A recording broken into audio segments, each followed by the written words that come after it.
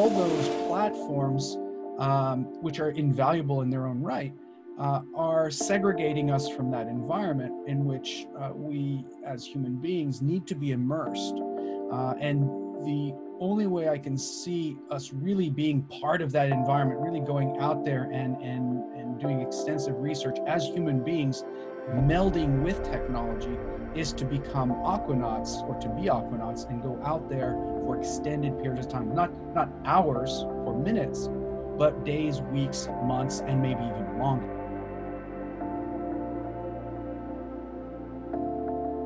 Welcome, everyone, to this week's episode of the Sea Has Many Voices podcast. I'm Dr. Greg Stone, and it's a really amazing week. I've got my great friend Fabien Cousteau, part of an amazing family legacy, and he's an amazing individual in his own right. And hello, Fabien. How are you? Hi, Greg. How are you doing? I love your nautical theme. What's that? Oh, you mean the background? Does it look nautical? Your background, yeah, it's great. It's me, actually. I have my little, this case here is my little treasure trove of little artifacts and stuff that I've accumulated over the years. And I see you've got a virtual background. That must be a Proteus, huh?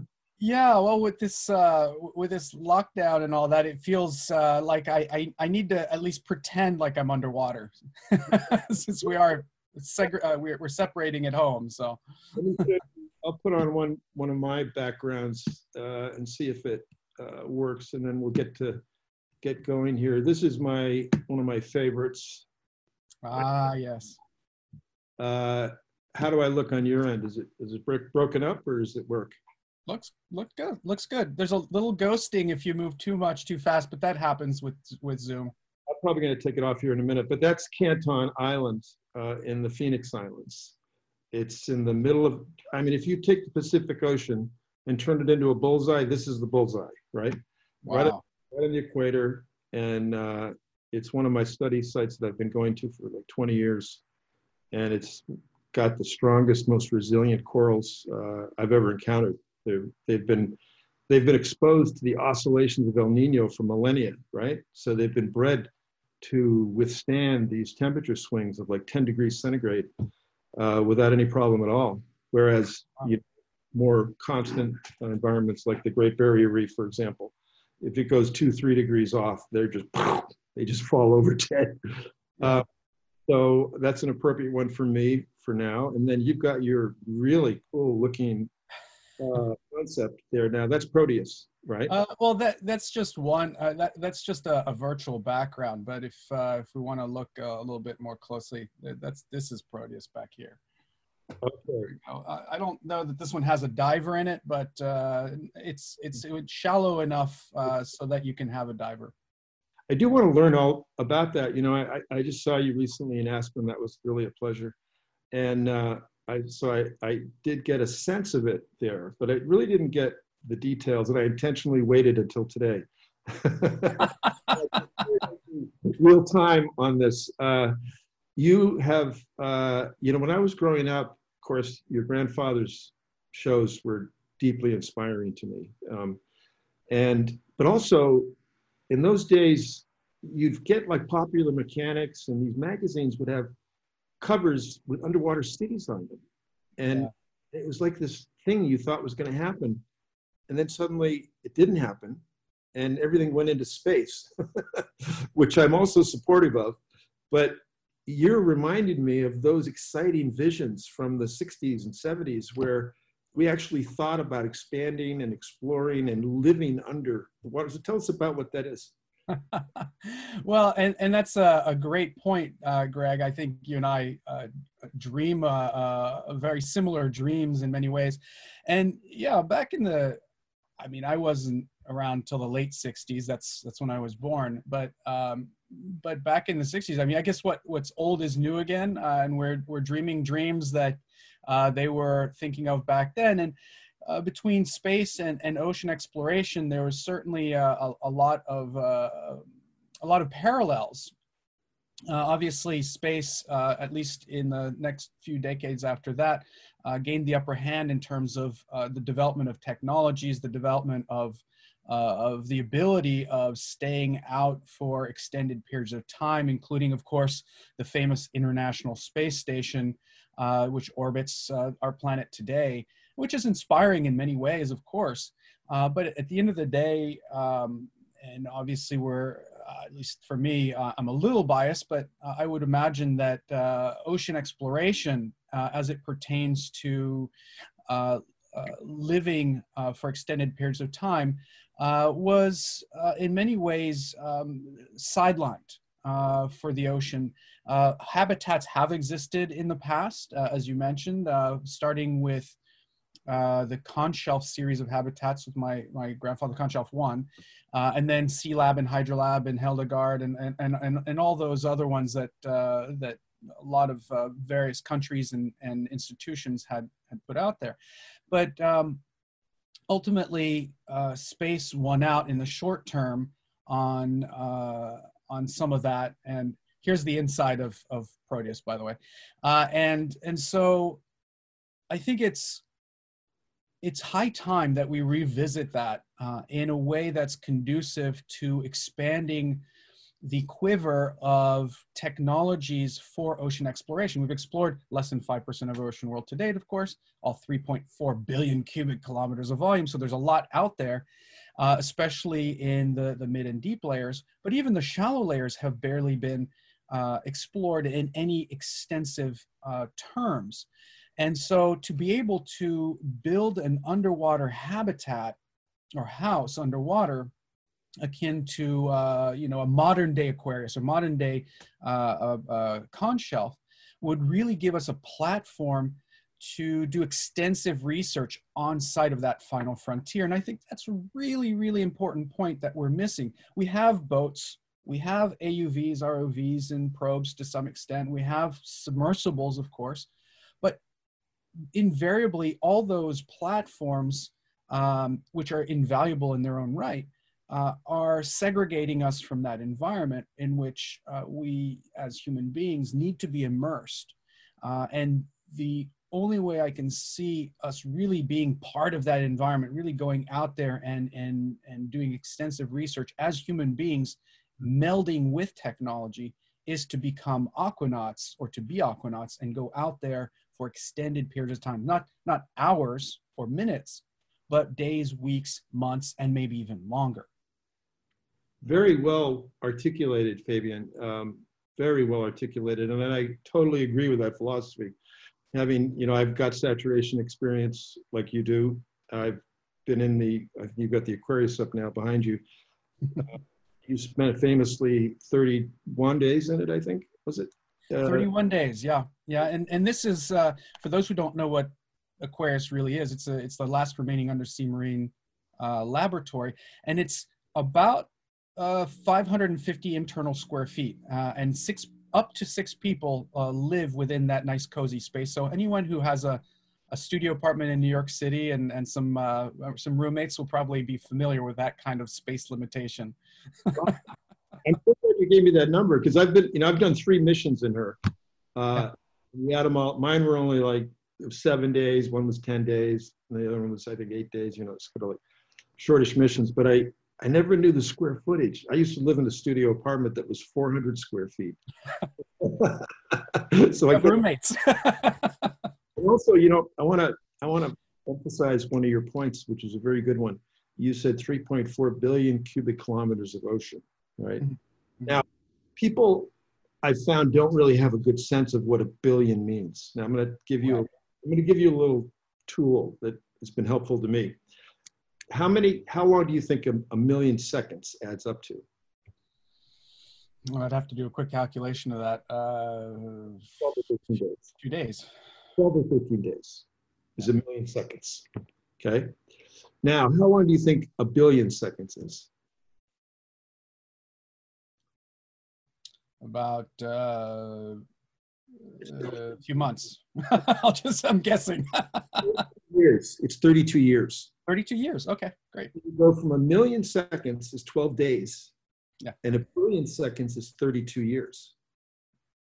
A trillion seconds, I believe, is about 32,000 years. So the point is, 3.4 billion cubic kilometers is an enormous amount of volume. Yeah. You know, people think about million and billion. It's hard to like get it's an exponential transformation between the two. That's a huge volume of that people need to realize that you've just described on our planet. It's the largest known livable space in the universe that we're aware of. On planet Earth. 90, what is it? It's 98% of the livable space on the planet is in the ocean or something like that. It's really high.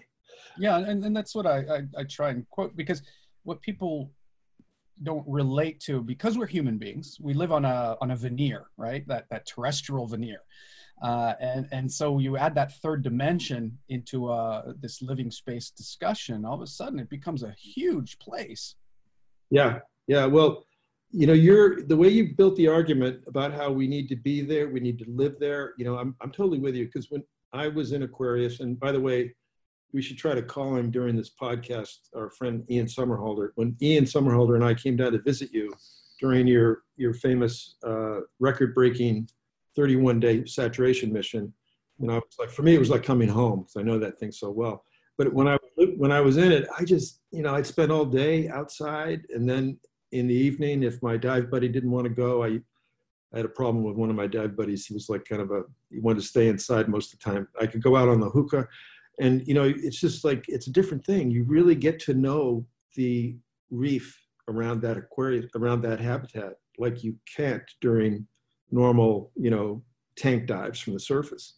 So these visions for living in the ocean, I believe will come true one day as technology increases, and exponentially it makes these things more possible. And it was really a theme in my last book, The Soul of the Sea and the Age of the Algorithm, where I was looking at past industrializations and trying to look a little bit over the horizon into the fourth industrial revolution, which is big data, renewable energy, high-tech solutions, and it was co-authored with Nishan Dignarian.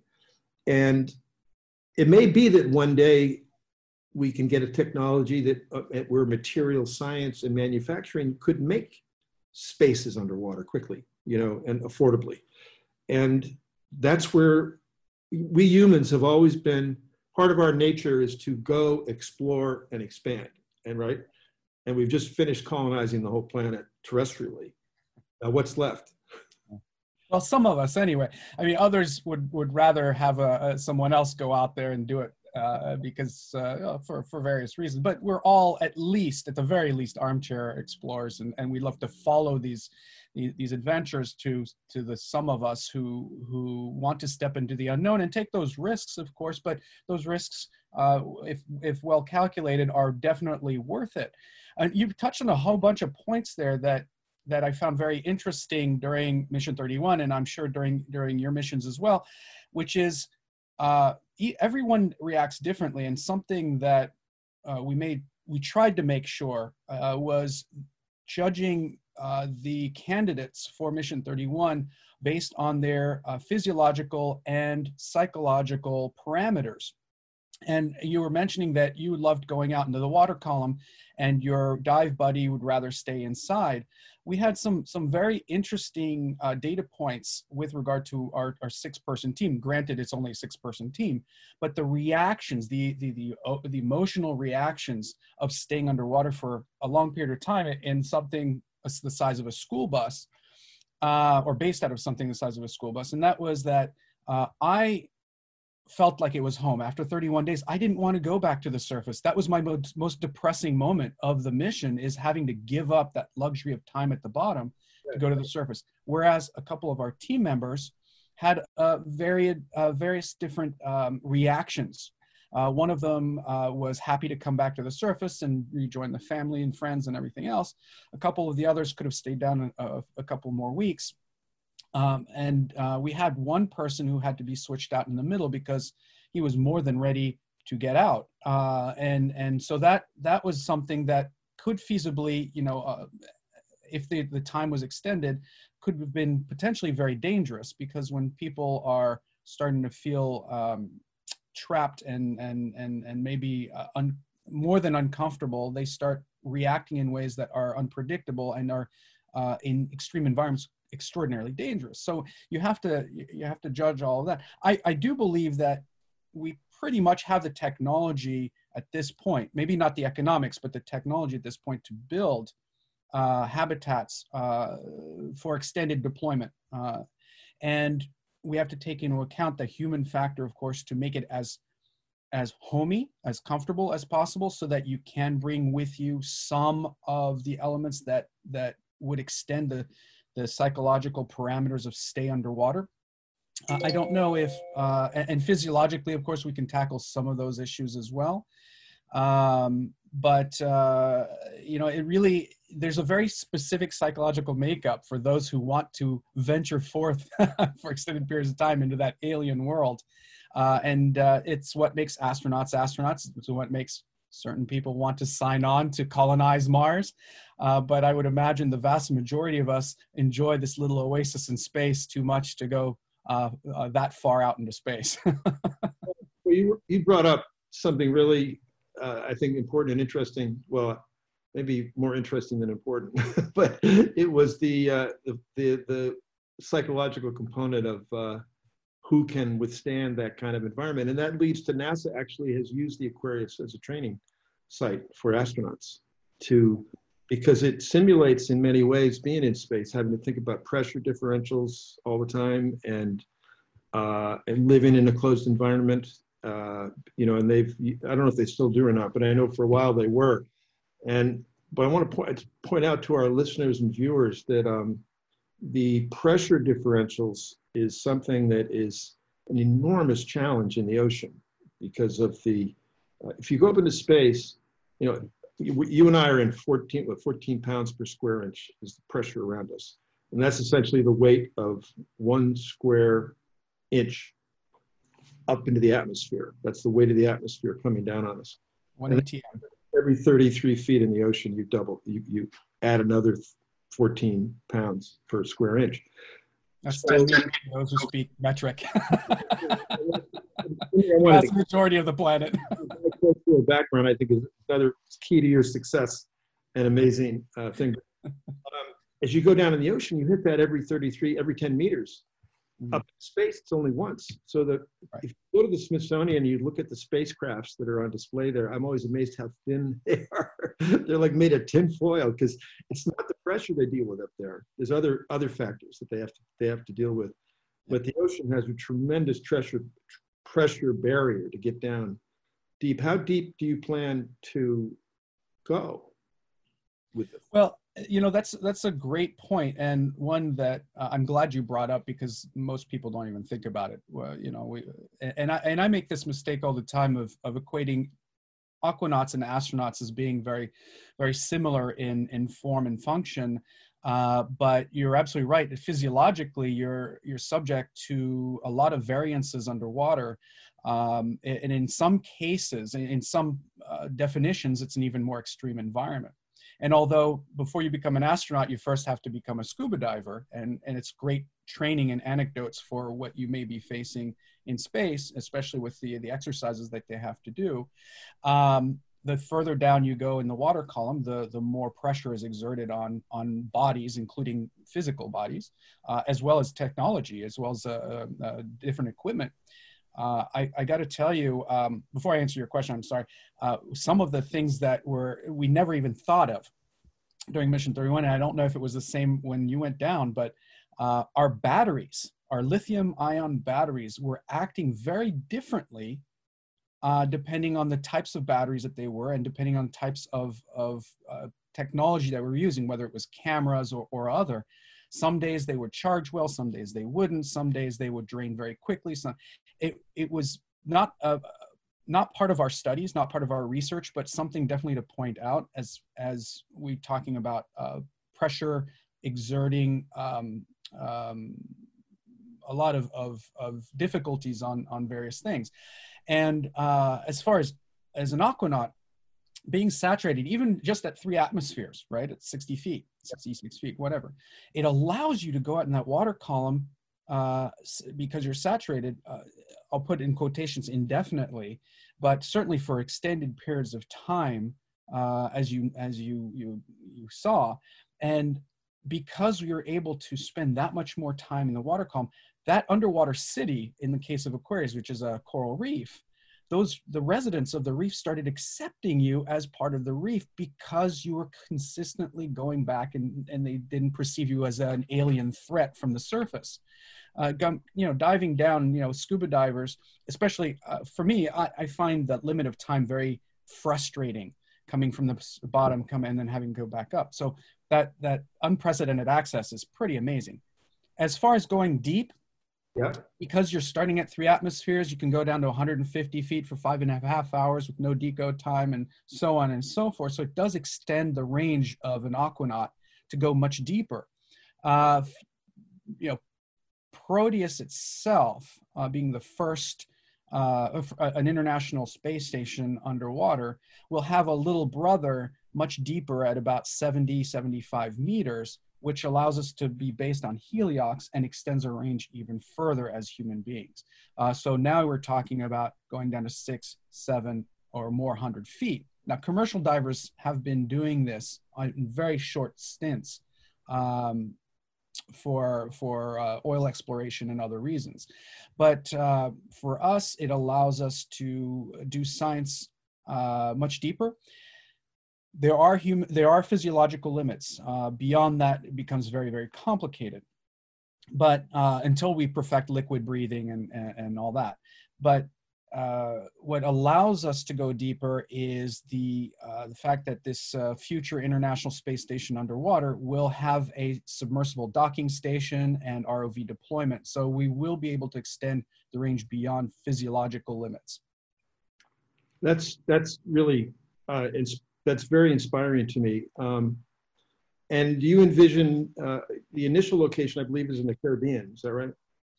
Well, yeah, first location is going to be in Curacao. They've been extraordinarily excited and wonderful hosts for this, and so we're excited about that. The idea is not just to have one habitat in one location, although it is a very target-rich environment for many, many reasons. It's got a beautiful coral reef as far as the Caribbean is concerned. There are a lot of issues also happening in the Caribbean, as you know.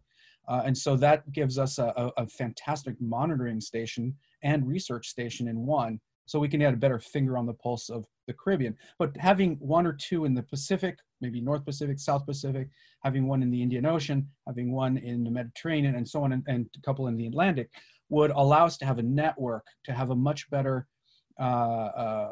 feeling for what's going on in the ocean, so that we stop becoming reactive on land in terms of our decision making and start becoming proactive and predictive of what's going on before things happen. You know, Fabien, I feel a moment right now in history where oceanography, ocean exploration, ocean science, however you want to call it, is potentially being disrupted by initiatives like yours, and there's a few others out there. One I can point to is Aqualink. If you haven't seen it yet, Pete Reeve went to this island, actually behind me, a year and a half ago, to install temperature loggers on the reef with me. And, you know, I went down with a pneumatic drill that I bought at Home Depot and ran it off of my first stage.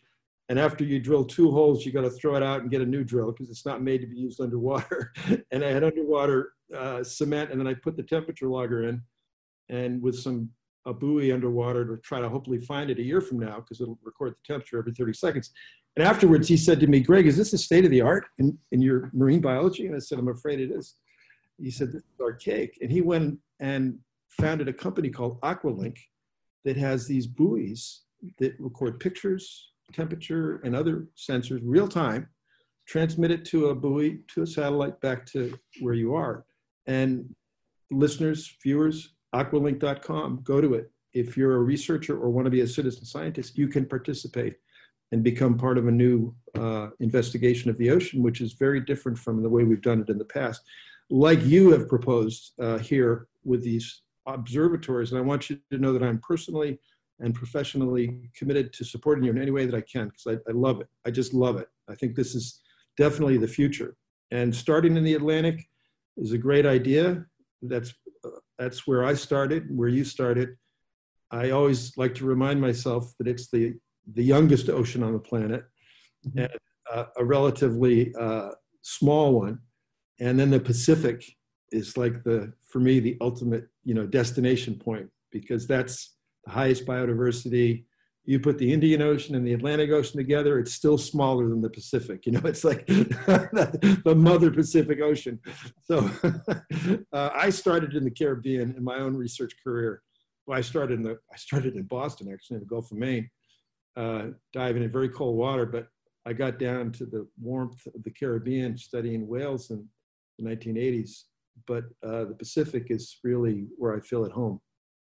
It is a beautiful place, and there's validity to each one of those locations. The Caribbean's great because it's a test bed, because there's so much human activity in the area. You can certainly monitor the impact that has on the ecosystem as well.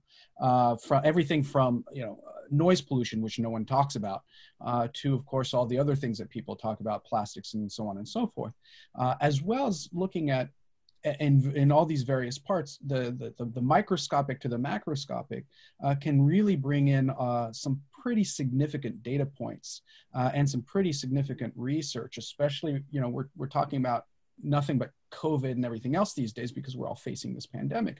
But that's a great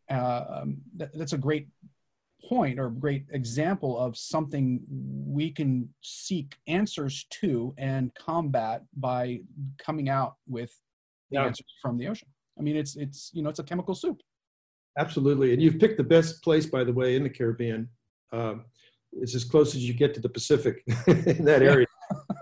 We love the variance. It's on a seamount, so you get depth very quickly. So for pragmatic reasons, it's great. We also are going to be located in a marine sanctuary, so hopefully it's not as. I've been there, and it seems like a great area that will hopefully be the lesser disturbed of the areas in the Caribbean. But there's good water flow in that area. There are pelagics. There's, of course, residents. There's all sorts of really neat stuff that we can dive deep into, no pun intended. But, so we put up on the OLC's site a little bit of information for Proteus for those who want to dive in a little bit deeper. No pun intended, which is Fabien Cousteau, OLC.org. But ultimately, all these technologies, be it the buoys, the probes, are part of a matrix that adds to the quiver of technologies and approaches that we can do that research from, that we absolutely need to, because whether you live on the ocean front or 1,000 miles away, we're all beholden to the ocean for our health, our well-being, and our existence in general, and especially for the future of our generations. Oh, so exquisite. Yes, and by the way, we do have a podcast on sound pollution with Dr. Simone Bauer-Pickering and movie soundtrack composer, musician John Powell. It's a fascinating discussion about sound and sound pollution in the ocean, listeners and viewers, which you can check out.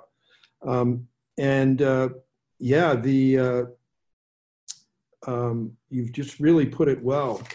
Our dependence on the ocean, and by the way, we're going to put all those links on our website so people can find you and find the projects, and I will promote it. This is the future. We're in an entrepreneurial time. Again, for some strange reason, you'd think that time would have passed, but it hasn't. Along with you, the buoy system I just described, Aqualink, I know a younger scientist named Austin Gallagher, who's come up with a deep camera drop system for under $10,000. Yeah. The system goes down to 6 kilometers, Fabien. And he can set it, and then you send an acoustic signal, it drops the sacrificial weight, and it comes back up with footage. Mm-hmm. And I've worked with, we used to call them rope cams, because we had to put them on the end of a big long rope and pull them up and down. And $7,000 of that is the acoustic release mechanism. So if there's a workaround, you could get those down to a few $1,000s. Now imagine if you had those distributed with citizen scientists and scientists and had a systematic exploration or even a wiki approach that you then retroactively systematize. I think we are at a point where our knowledge of the ocean can go through a rapid expansion, almost like the universe in the early phases of. Remember, there was the rapid expansion phase, and then it started. We need one of those for oceans, I think, and I'm all for it. Go ahead. I mean, you're absolutely right. It's one of the things that always has puzzled me is in at least in the United States and North America, we spend 100 times more in space exploration than we do ocean exploration. And that's shifting a little bit, but it's not shifting fast enough. And and I'm a big, like you, I'm a big proponent of space exploration. I love it. You know, sign me up if we're going to go see and explore the oceans of Europa and Mars. But, but you know, this is such an amazing place. And as you mentioned, we need more attention on the ocean because of the fact it's pragmatically speaking, it's our life support system, but also because there's so much opportunity out there, that 3.4 billion cubic kilometers of volume, and the fact that it houses 90% of our species, many of them, the millions and millions of them that are still unknown, and we can go out there with affordable technology. We can go out there with platforms such as Proteus. We can go out there with new technologies that have yet to be invented. There's so much opportunity out there to really go and learn more about this bed, this thing that makes us so unique in the universe, or at least in our galaxy right now, which is this oasis in space. It does afford us a lot of opportunity, technologically, economically, and of course on a life-sustaining level. But we know so little about it. It's puzzling to me we haven't gone out there more. Yeah. Me too. You know, the name of this series is The Sea Has Many Voices. We borrowed that from T.S. Eliot's writing. And it was by intention, this series is meant to get a variety of voices to the table, because we believe, and I know you do too, that it's time society actually orient itself to the ocean, which we have not done yet. We've been so terrestrially oriented. We've sort of forgotten about the ocean, yet the ocean is the life support system, as you described it, for our planet. And the fate of humanity and the fate of the oceans are the same. As the ocean goes, so goes humanity. And it's high time we get off in American lingo, get off our horse and to it. You know, we got to. This is a family show, right? That brings me back to your part of a legacy, the Cousteau legacy, a very powerful, important legacy. And you're bicultural, French American. You know, you sound to me like a guy that grew up in Connecticut, right? But you can go to alien. I've moved 32 times in my life. Parents would be, no one would know the difference, right? You're like both. Can you talk about all that a little bit? Is there? Sure. Well, you know, go ahead. It being the third generation in my family, it's a double-edged sword. First of all, it's a blessing because I had the opportunity to have the best teachers out there, not just my family, but the crew of Calypso and Alcyon, and going off on expedition from a young age. Scuba diving really since I was 4. And then, of course, more importantly, going off on expeditions from 7 years on. I was exposed to people who were brilliant, who were pioneers, who were intrepid and so well-versed in their world. I couldn't have asked for a better classroom. And being brought along on these adventures way before cell phones and all that stuff, and being immersed 100% in an aquatic environment that very few people had gotten a chance at that point, and even to this day get a chance to explore in any fundamentally important way, gave sensibilities that are tools today that hopefully I can use in communicating the beauty and importance of this alien environment.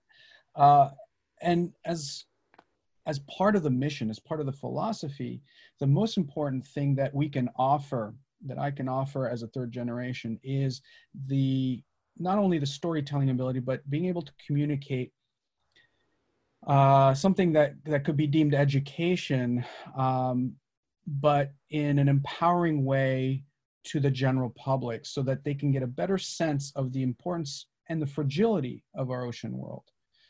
Being a storyteller, and as a matter of fact, I wasn't actually planning on doing this, but now that we mentioned storytelling, or I mentioned storytelling, I mean, being able to share some of these adventures through books like this from Simon & Schuster. This one's The Great White Shark Adventure. This one's Journey to the Arctic. And we have a few more coming out in that series.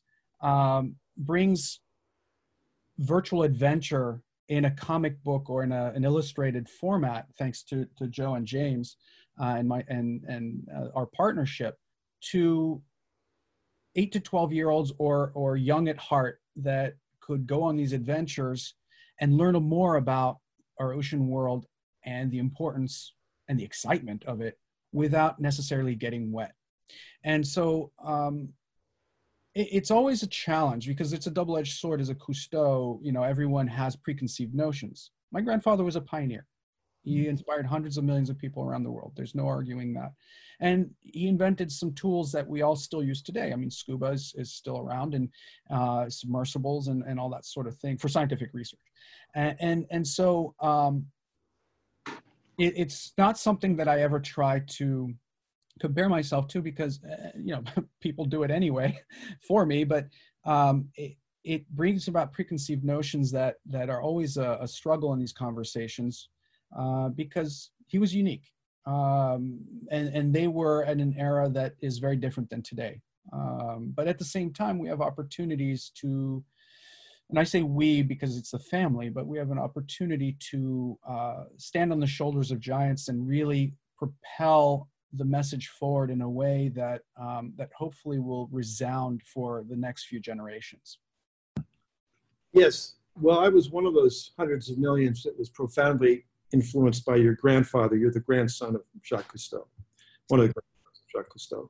And he was the co-inventor of the modern day scuba regulator, two-stage regulator, which was the breakthrough technology that allowed us to be untethered to the surface and swim around freely like the fish, essentially. And I look at in my last book, Soul to Sea and the Age of the Algorithm, I look at the ocean, the decadal changes in the ocean from about 1950 onwards. And I look at the 1960s as the Enlightenment era, brought about by your grandfather's giving everyday access to anyone that had. I remember the first regulator I bought was like $30. You went down to Leech Mears and you could go diving, and it was an amazing transformation. You suddenly could see things down there. And there is an expectation, and there is a bit of I don't want to call it a burden, but a opportunity and a responsibility that comes with you. And you've cut yourself through. You've got your cred. You've been out there. You've done the stuff that makes it possible for you to speak with authority and bring the world new knowledge. And I've seen you underwater in a saturated environment, and you and I both do work with Discovery Channel and other types. And we've always last few years, you and I have talked about working together, and we really do have to find a tangible, I don't know, expeditionary component or something. My great mentor Teddy Tucker from Bermuda knew your grandfather. And I got a lot of stories from him. I used to go to his house and hang out, because he was in Bermuda doing a program back in, I don't know when it was, 50s or 60s. So I've got all these great stories, which I've yet to have a chance to share with you, secondhand, of course, because I never knew him. Well, I'd love to hear them, because all those behind the scenes stories are some of the best stories out there. Yeah, I've got a good one. Yeah. We're going to have to put it on the other channel. You know, it's we'll have to talk offline, but I've heard one recently from a local Belizean about my grandfather visiting in the 70s. That was the expedition that made the Blue Hole famous in Belize. But it's a funny one. But I'll have to leave that for another day, or when we meet. Yeah. Okay. That's good. Yeah. And we'll listeners, not cutting you out. We will bring you these stories. We have to You want to be conscious of the fact this is a family show. That's all. Yeah, no, he was a great man. You know, one thing that Teddy always told me, Teddy Tucker, my mentor, who changed my life, he said the reason Cousteau, he called him Cousteau as a generic, the reason Jacques Cousteau was so successful was he put the time in, Teddy always said. Yes. He'd go somewhere and he would sit for, not sit, he would stay on location for months until he got it. Yeah. Until he got it. He said, Teddy said that was his secret. He said he made it, Teddy made a joke once. He said, Jacques Cousteau could make a documentary in a bathtub. You know, it was meant to be a compliment that he was like that good. Well, but you hit the nail right on the head. I mean, in today's world and instant gratification and everything else, especially, and you know, of course, cell phones and mobile devices don't make it any easier frame-wise, but nature doesn't care about our timelines and production, you know, schedules and things like that. You have to sit there and dedicate the time to learn about that particular subject matter. And you know, we're all trying to rush through these things, but nature doesn't care. It's going to go on its own timeline, and we have to figure out. And it's thanks to people like yourself and Teddy Tucker and that whole network of folks who have dedicated their lives to oceanic research and just to research in general, that we're learning more about this amazing little planet that we live on. You know, it's not a one-man band, you know, a Fabien Cousteau or Jacques Cousteau or whatever. It's really about the team. It's a team effort for all of us getting together and doing what we do best to be able to learn more about this so that we can make better decisions. You know, it really is about the team, and it's so important, and you're good at this, you're really good at this, that when you speak to, you're a great speaker, when you speak to the public, that you bring them into the story. It's their story too. It's not just your story. That's a big issue for some speakers, that they make it about themselves and what they did, whereas you bring the world into you make it possible for the world to be part of your narrative, and I think that's the key to our future, and also putting the time in. We've gotten too used to, like in oceanography now, man, you get these young scientists, they want to find out what little island is close to the boat that they can fly into and get helicoptered out for their 4 days of research and then out, you know, whereas back in the real days, 1950s, 60s, when oceanography was, you know, blooming and we came up with plate tectonic theory and all the really important concepts, those guys used to go out for 3 months at a time. Yep. And they would write their papers on the boat on the way back. They'd meet with their graduate students for a week or two, and then they go back out. Yep. I find that to be the best way. I mean, we have the luxury of time in the field nowadays is quite a luxury. I mean, it obviously costs a lot of money. It takes a lot of time, and to try and convince the powers that be to dedicate those resources is getting more and more difficult. The last time I remember spending more than a few weeks on site was in the Amazon River with my father and my sister during Ocean Adventures for PBS, which was the result of some of that. And we spent we went back several times, we spent a total of 11 months in the field. Now, granted, not in all in one place. The Amazon is a huge water basin, but we were able to cover a lot of topics in that amount of time because we were on site, and of course, good pre-prep and everything else. And it's important for people to understand that you need to spend the time out there. You need to go out there, and sometimes, often, it's not glorious. Often it's, you know, a lot of sitting and waiting and hoping that you're in the right place at the right time for the action to happen. And a lot of times it's just a matter of studying the same thing over and over and over again every day. And you know this better than anybody. But the end result is a very rich story, a very rich data set, and a huge, hopefully a huge reward of learning more about that particular subject matter. Yeah, to your point, and unfortunately, we're going to have to wind this down pretty soon here, largely because we are a slave to having manageable in terms of time. But to your point, I live in California now, as you know, and you visited me here, and I visited you in New York where you live. And I'm lucky enough to be right on the water. And I wouldn't call it a hobby. I did my PhD on dolphins. And there's a population of dolphins that live right offshore here in front of my condominium.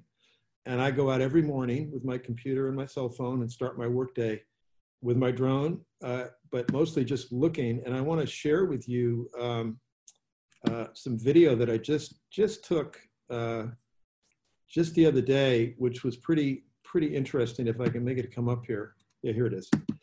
Can you see that? Oh, wow. Yeah. Now this is unedited drone footage from Santa Monica, Pacific Palisades. These are Tursiops truncatus, the famous bottlenose dolphin flipper. And they live right here, right next to California, Los Angeles airport, and all the activity that's around. We are literally, there. Look, one just rolled over to look at the drone. I always think that's funny that he went on his side to look up because he could hear the high frequency sounds coming. You're not scared or anything like that. But we are part of the ocean system now, Fabien. The wilderness has a new meaning today. And I think we are part of it. Humanity has become part of the ocean, earth, atmospheric, terrestrial system. And we have to accept that. And we have to make it work. We have to do it sustainably and even regeneratively. I'm going to stop sharing the dolphins now. I love it. I love the work that you do. Love you and everything. And let's find that destination, that mutual target where we can get, tanks on our backs and in the water and do our thing, expand our knowledge of the ocean and make a program or something, a research project. Well, let's go to that beautiful island that you're doing your research on, right behind you, right there. Right. And just on an end note for with regard to dolphins, as we've noticed, and it was unfortunately very little reported in the news, because of the stay-at-home orders and the pandemic and the lower human activity. Nature was starting to come out of its shell. You could see bigger, pods of dolphins going in places that they used to go, but they stopped because there's too much human activity, and they were coming back. In Italy, for example, and other places, and it's an illustrator or a highlight that we are having a huge impact on our ecosystem because of our lack of consciousness of our big footprint. And if the more we can connect with the ocean, the more we can connect with our ecosystem, the more we can look forward to living with the planet than on the planet. And at the end of the day, it's exactly what you're highlighting, which is in order for us to have an optimistic future, we need to be more integrated in our thoughts, in our emotions, with our little oasis in space. What a great note to end our podcast on. Thank you. You're a great communicator, Fabien, and I appreciate your time, your friendship, and what you're doing. And look forward to. Can I invite you back on the show someday? Absolutely, Greg. It'd be an absolute pleasure. And just as importantly as that, I can't wait to see you in person so we can go diving together. As a matter of fact, diving is the great social isolator, right? So we might be able to do that even during the pandemic. That's right. There's no virus going to get from anybody underwater. Yeah. Okay. All right. Well, you take care, my friend. Thank you, listeners, for another episode of the Sea Has Many Voices. Thanks very much to our sponsors, the Bucksbaum Foundation, Wendy Benchley, John Powell, Ed Shine, and others, Deep Green Metals. And we'll see you next week. Thank you. Thank you, Fabien. Thank you very much.